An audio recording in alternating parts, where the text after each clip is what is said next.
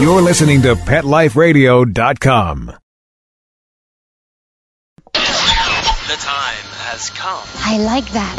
The time is now for Victoria Stillwell's Positively Podcast. She's a world-renowned dog trainer. Seen enough dogs today, have you? She's the host of It's Me or the Dog. I'm coming to train you. Along with co-host Holly Furfer. You don't play around with that name, do you? I am a fan of Shwethy Balls. She's Victoria Stillwell, and she's ready to go. This is a lovely way to start the day. You get the busy bee. I need to trim her whiskers. I see some poo here. I feel a little bit better now because I'm the only one who usually feels stupid during the podcast. Now, let's head to the studio and get this Positively Podcast started. Hello once again. We're back. We're back and better than ever. Yeah, absolutely. Yeah, Well, it's a sort new of. year, 2017. Oh my gosh, it's been that long. It has been that long. Wow, well, did you have a good holiday? I did. Oh my gosh. And here we are, it's like Seriously? spring almost, right? Does that mean we're old? I was Because making- time goes by so quickly. It goes quicker Right. as you get older. Remember when you're little and you're like, my birthday will never come. And it doesn't. No, I mean, I- it's years and years and years until it comes. And now, I mean, I almost blink and my birthday's back again. No, I wish my birthday would never come. No, but it beats the alternative, as they say, right? It does. Yes. Yes. But anyway, yes. And as we sit here and enjoy the 70-degree weather in the middle of winter, I know it's not like that all over the country, all over the world, but it's a little weird, but it's good to be back with you. It's And you've been great to be back. busy. Yeah, as usual. Oh, I mean, we're both kind of busy, aren't we? Yes. But here's what I'm busy about. And we're in the state of Georgia.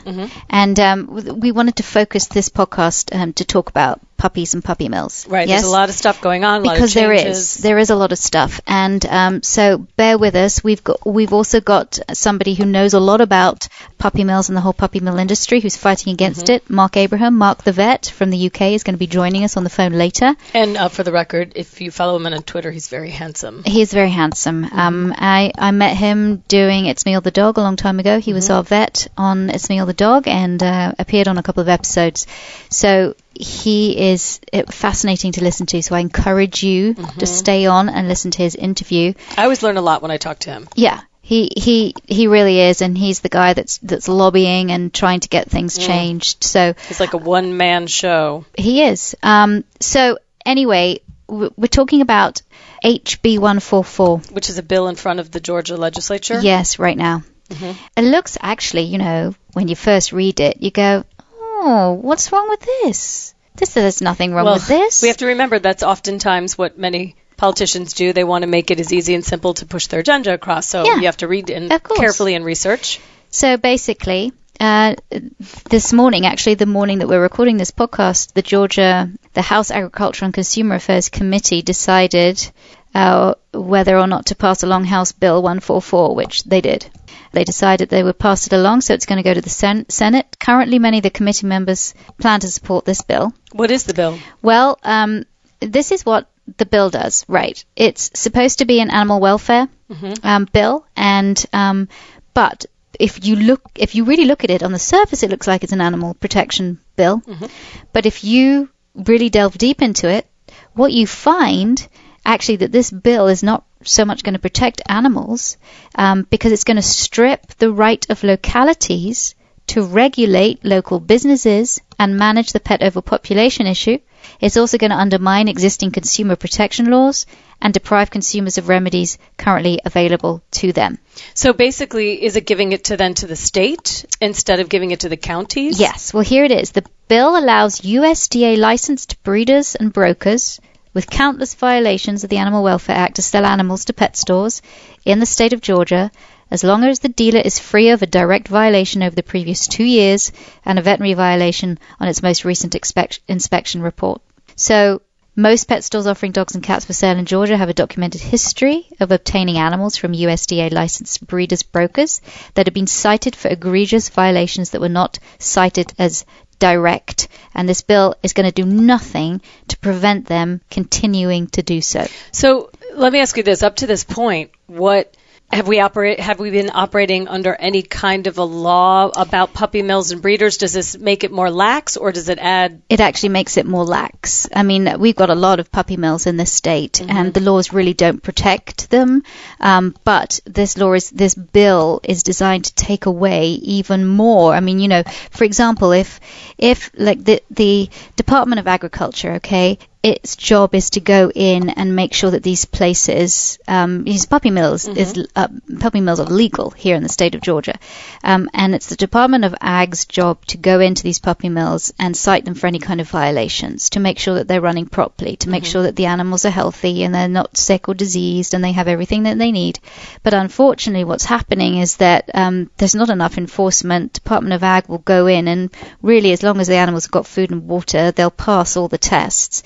Even if they are cited for violations and the person maybe complies, maybe doesn't, they still get their license renewed. I mean, it's the most inept, lax, ineffective organization that I know, and should not be going around regulating the puppy mill industry if this is what they do. I mean, Department of Ag's job is to keep an eye on not just agriculture, but cows and pigs and sheep and farmers, as well as puppy farming. So let me ask you, as far as that goes, is it because the Department of Agriculture doesn't have the human resources, the manpower, the financial backing to be able to go do that properly, or is it more of a case of, is there some kind of industry behind it pushing it because of money, or a combination of both? I think it's a combination of both. I do think, I do think the people in power aren't the best. I think that needs to change. I also think that they don't have enough money for enforcement. I think that or what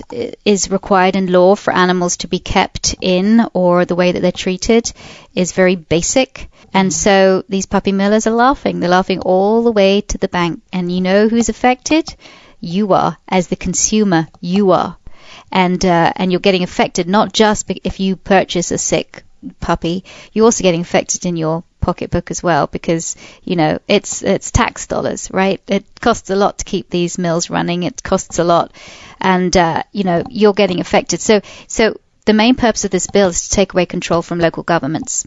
Doing so, ensure that pet stores that sell puppy mill puppies can continue to do so without any interference from local governments.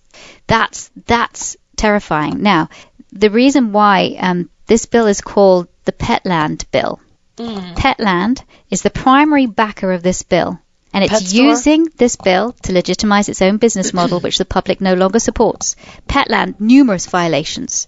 Dreadful. Petland is an outlet in its own industry. The largest and most successful pet store chains like Petco, PetSmart, they don't sell commercially raised puppies. In fact, top 25 pet retailers in the country, only one, Petland, sells puppies. But rather than convert to a more humane business model like PetSmart and Petco have done, Petland is seeking protection from state legislators. Is there? I've never even heard of Petland. Yeah, it's pet though. I saw one in New York. There's one in Kennesaw. Petland is everywhere, and they're selling puppies everywhere. Petland is also willfully violating a court order to continue selling commercially raised puppies in Sarasota, Florida. And this company is openly defying the law, and it should not be granted favors by the legislature. So basically, this bill is being supported by, is being desired and supported by Petland. So then I guess as consumers, what is our recourse as far as, personally? Obviously, the legislature passed the bill. It sounds like there's big money and industry behind it. So as consumers, what do you suggest that we do? Well, the bill has gone to the Senate. So it has to go to the Senate first, and then if it passes the Senate, it's got to go state Senate, and then it's got to go to the governor. So we need to stop it. And we need to stop it. And the only way to do that is you've got to write to your legislator. You've got to say that you oppose the HB 144. Tell them of your concerns. Tell them that it's going to do great damage to the pet overpopulation problem in Georgia. Not only that, it's going to be, it's going to give these commercial breeders like Petland just carte blanche to sell as many puppies without recourse from local governments, from local, it's going to take the power away. And animal controls and things are very, very worried about this. Because not only is it going to put more animals on the streets, but it means that they can't do much about it.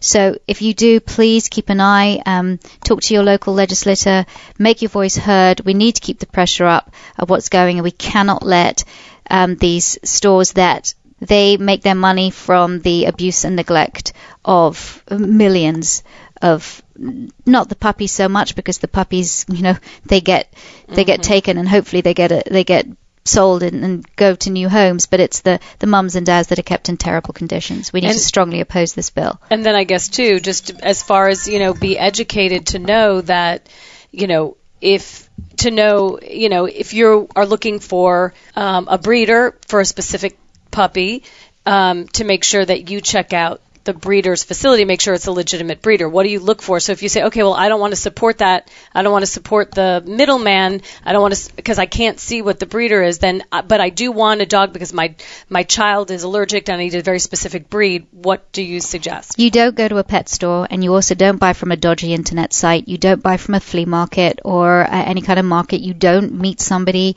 in a parking lot. You don't. What you do is you do your research. There are some good breeders and that do have good puppies, and they the puppy, you got to go to the breeder's house, you got to see puppy with their mom, you got to get all the health certificates, there's a number of checklists that the health checks that you need to have. Look at the environment, make sure it's clean. Exactly. So there's a number of things you can do, but then again, we encourage people to shop. Adopt, not shop. And right. And so, if you can get a puppy that way, there's so many puppies in rescue. But if you're more interested in the whole puppy mill industry, not just stuff in Georgia, there is an amazing new documentary out called Dog by Dog. And it exposes the links with legislation of dogs and the agricultural industry. It follows the money trail from puppy mills to the agricultural industry. Because any legislation affecting dogs or the sale of dogs will potentially affect, they think the sale of cows and pigs. And so if puppy mills aren't allowed to carry on, then, well, what's going to happen to our cows and what's going to happen to the pigs? So the agricultural, the big guys, the big, where you buy your meat from, Smithfields, the big guys are the ones opposing any kind of legislation that stops puppy mills. Dog by Dog documentary is available. If you go to dogbydogdocumentary.com, it's available now on Amazon, on YouTube. You can on demand. It's everywhere. DirecTV, iTunes, Dish. You can download it and you can see it. I really encourage you to watch Dog by Dog documentary. That's great. Because you know what? The best consumer is the most informed consumer. And so, I think you make a really good point that no matter what, if you were to get a puppy that's sick, it's ultimately going to cost you, because think about the vet bills and, you're going to have, and if you have a sick animal for its whole life, or it's got bad back or, knees, things like that, it's constantly, the health care for that animal could be quite costly. Yeah. It is. It's going to affect you. The other thing that I would say, we're keeping on puppy mills. There's also another documentary which I'm involved with that we're making at the moment called A Voice for Little Olive. Little Olive was oh my God, she's now sadly no longer with us, but this film has been carried on in her memory, and she's an Italian Greyhound that was spent most of her life in a puppy mill as a breeding bitch. A bad puppy mill, bad one. And Pam is her mom, was her mom, but it's a wonderful group out of Colorado that are doing this. And I went to Amish country. I think we talked about that last year. I went to Amish country, and because of course a lot of the Amish have puppy mills, and we went to go rescue some of these dogs that needed it most. I wish I could have taken them all, but we need to have money to carry on, and we need to have more funding. We need to be able to finish this film. So please, please, please, if you're listening to this, please support Little Olive.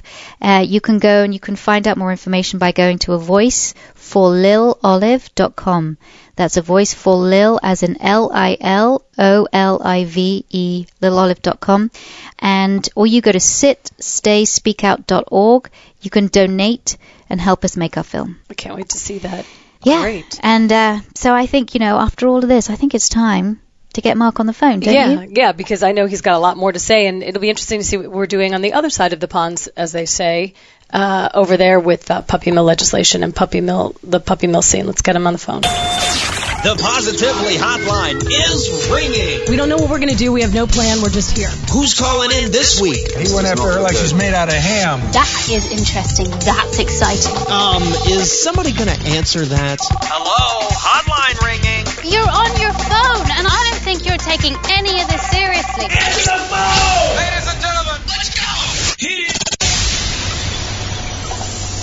go! On the phone, as promised, we have Mark Abraham, a.k.a. Mark the Vet. Mark, welcome. Hey, Victoria and Holly, how are you doing? Hello. We're so good. How are things going? Tell us, I've been talking on the show a little bit about what's going on over here regarding puppy mills. Can you give us the latest update of what's going on in the UK? I can.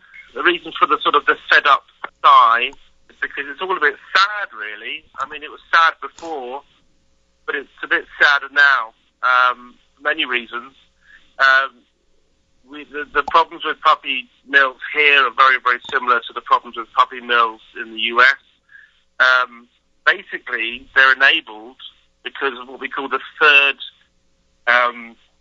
third-party sale of puppies. And when I say third-party sale of puppies, I mean puppies sold away from their mums. So we're talking pet stores, we're talking sort of garden centres, we're talking puppies delivered occasionally to the owners, we're talking puppies that are sold in car parks,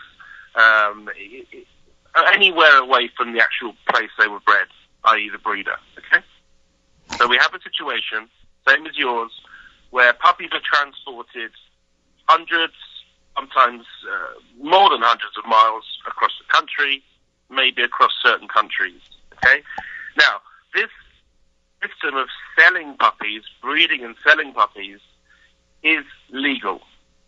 Totally legal. So the way that puppies are bred in these sort of battery farms, these puppy mills, with very, very poor welfare standards, often in the dark, often with no socialization or toys, or decent food or decent water, or disease prevention. Puppies are removed from their mums and taken away and transported to places, again, with little sort of thought for their socialization, for their behavioral needs. As you both well know, the 16-week period is the golden period. It gives the puppy the template it needs to cope with everything, or almost everything, life throws at it. So within this sort of 7, 8, maybe 9, 10-week period, the puppy is enduring a lot of stress. It's got weak immune system anyway. It's being transported. It's getting disease passed to and from it by other puppies batched up with it. And of course, it gets to its final destination, and it's stuck in a glass box or a cage, stared at by the public, who will usually impulse buy because they haven't done their research. They don't know the correct way to buy a puppy, which is to always see it interacting with its mum, or to preferably go to a rescue shelter. And they'll buy the pup because they'll be offered a discount, and the puppy will be put in the child's arms to encourage that sort of quick purchase. So the issue that we have, or one of the main issues that we have, and this is a lot of it's down to public education, is the fact that puppy farming, we know it's bad, we hear it all the time, puppy farming is bad, but it is actually legal, and it happens behind closed doors because it's enabled to, it's allowed to, by the way they are sold at the other end. So we have a chain. And of course, there's nothing about this chain that can ever improve the welfare of the puppy, of its mother, and of the excited new owners, which are usually young families, because what they're going to receive is a ticking time bomb of behavioral problems, medical problems, surgical problems. If it even lives that long, often they die within 24 hours of a virus. But the problems that we have is, of course, if there's a problem with this puppy and it dies, they go to the pet shop and they say, or the pet store, and they say, hang on a minute, you sold me a dying puppy, a diseased puppy. Well, couldn't have got it from us. It was fine when you bought it. You go back to the breeder, if you ever find out who it was, and you say, you sold us oh no, it must have picked it up at the pet shop. So the problem with the chain is there's no transparency, there's therefore no accountability, and everyone gets away with technically murder. And the puppy new owner is left to pick up the pieces if the puppy dies, if the puppy lives, it's got a lifetime of behavioural therapy. It's got a lifetime of medical therapy, sometimes even surgical therapy to fix it. So the problem with puppy mills, puppy farms, we call them here, is that there's problems along the whole chain that sometimes last for the whole lifetime of the animal. It can even put owners off buying another puppy. It can actually affect owners' lives, the rest of their lives as well. Now, the problem is the third-party sales are legal, the puppy farming is legal. So the only way, it kind of makes sense, the only way to stop puppy farming, or one of the major ways of dealing with it, is to cut out the chain. Mm-hmm. So it's to take away the transportation. It's to take away the taking of the pup from the mother too young. It's to take away the end stage, which is to keep them in a box, to keep them in a cage with no socialization and not even going out for a walk or not even playing with toys, putting them on straw, on paper bedding. We need to cultivate a culture where puppies can only be bought direct from the breeder, so they see them interacting with the mum in the breeding conditions, or of course from a legitimate, genuine rescue shelter. So those are the two options. Then we make a huge dent. It would never ever solve puppy farming, but it would make the biggest dent possible in actually accountability, traceability, seeing the pup with its mum, and of course encouraging people to rescue as well.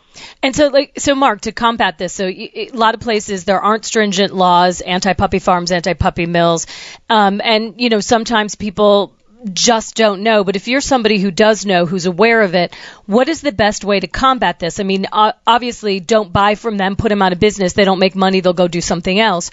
But what's the best way? Is it, getting the word out on social media? What would you suggest to people to start to put an end to this? Well, there's a few things you can do. I mean, the problem is it's very easy to point the finger at the public for not making the right decision, and it's a blame that is very, very common in many, many articles about puppy farming. Well, it's the public's fault. The public should always ask to see the mum. If the mum isn't there, then don't buy. Right. It's the public's fault for not researching. Okay, so the reason it's the public's fault, in inverted commas, because I really don't believe it's the public's fault at all, is because it's allowed to happen. Right. Now, when a member of the public walks into a pet shop that sells puppies, or pet store, and says, in their head, and they go, hang on a minute, a lot of people think it's been banned years ago. A lot of people know it's not right. They know it's not right. Right.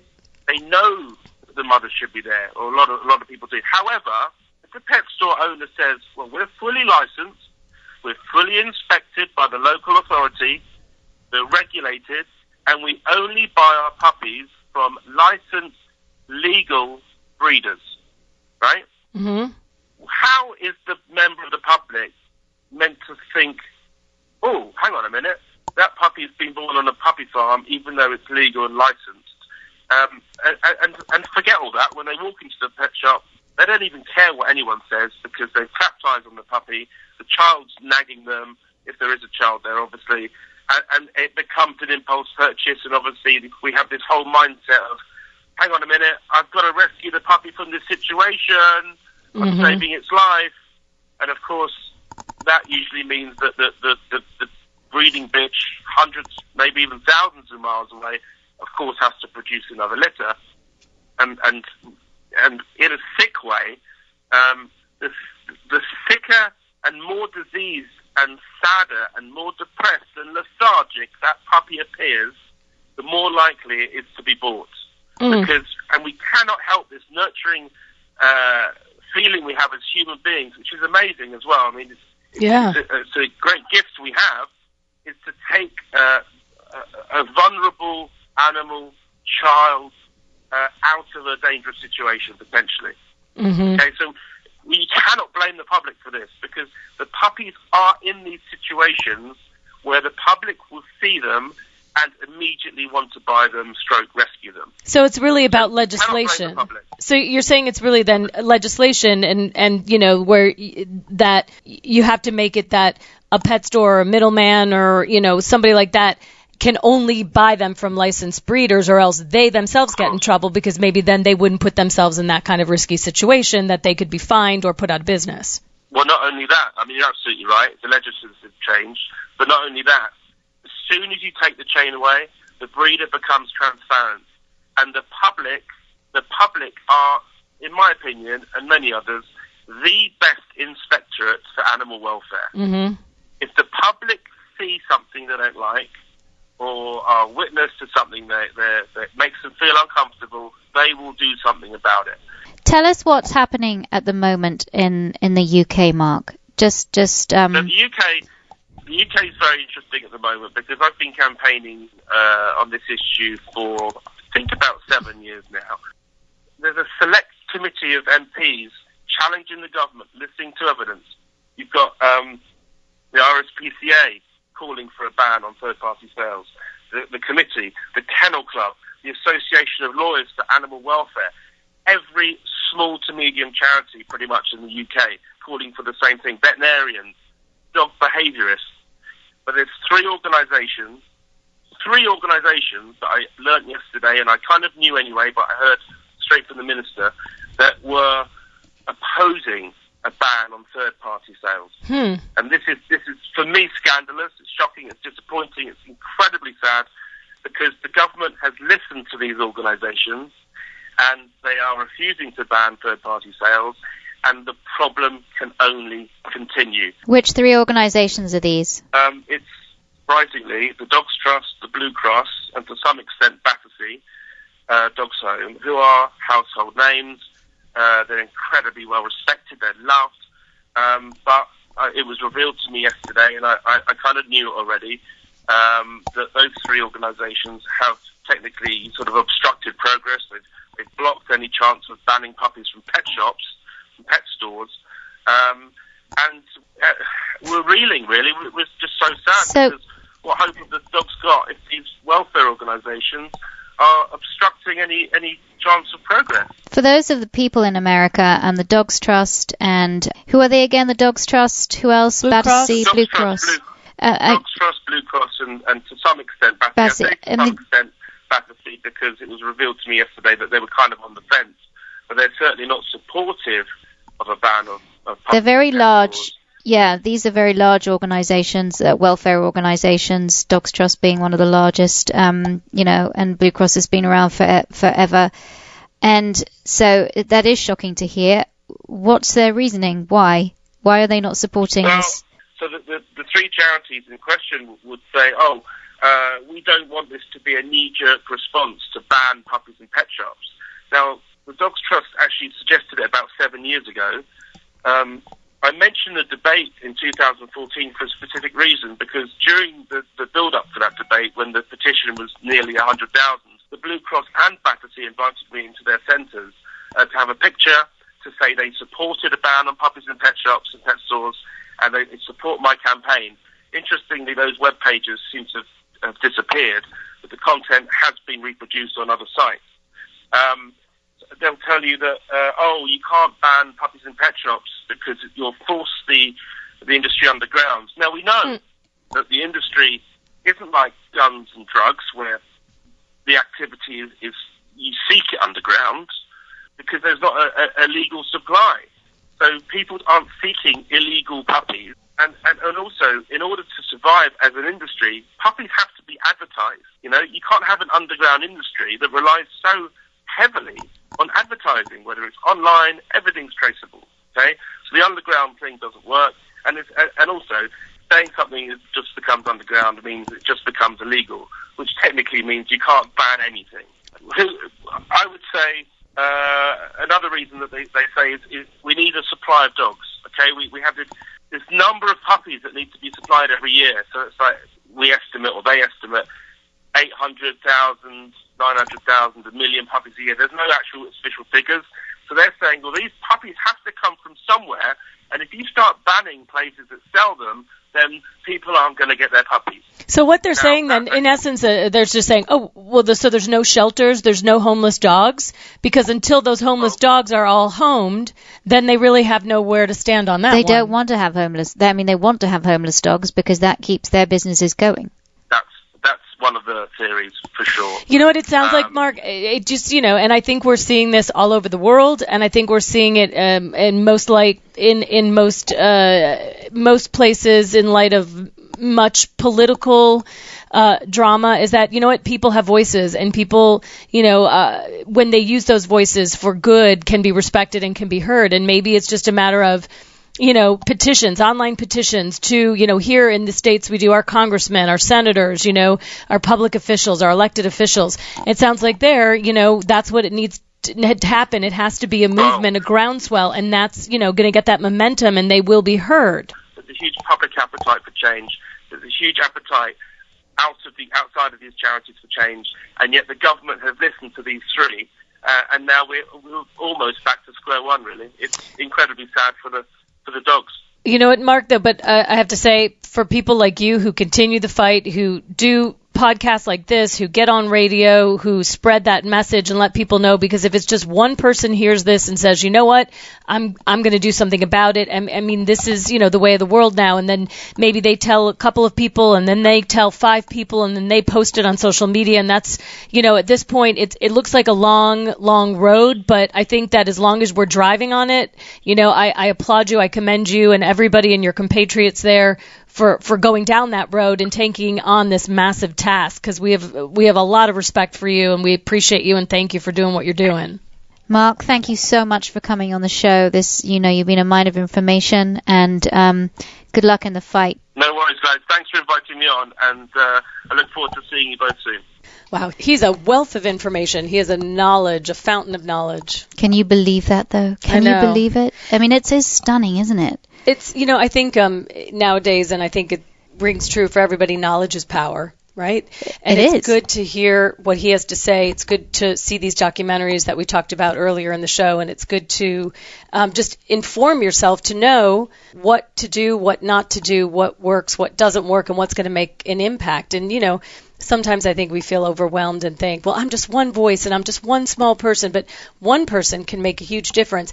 One person can make a huge difference in one dog's life. I mean, think about that, there's some saying, and it's, they might be your, you might be their, they might be your one pet, but you're their whole world, or, something like that. Just so true. And it makes sense. But, also too, and, one person says, well, I'm just one, but someone else says, I'm one. And when you add it up, the next thing you know, you've got millions of people who are being heard.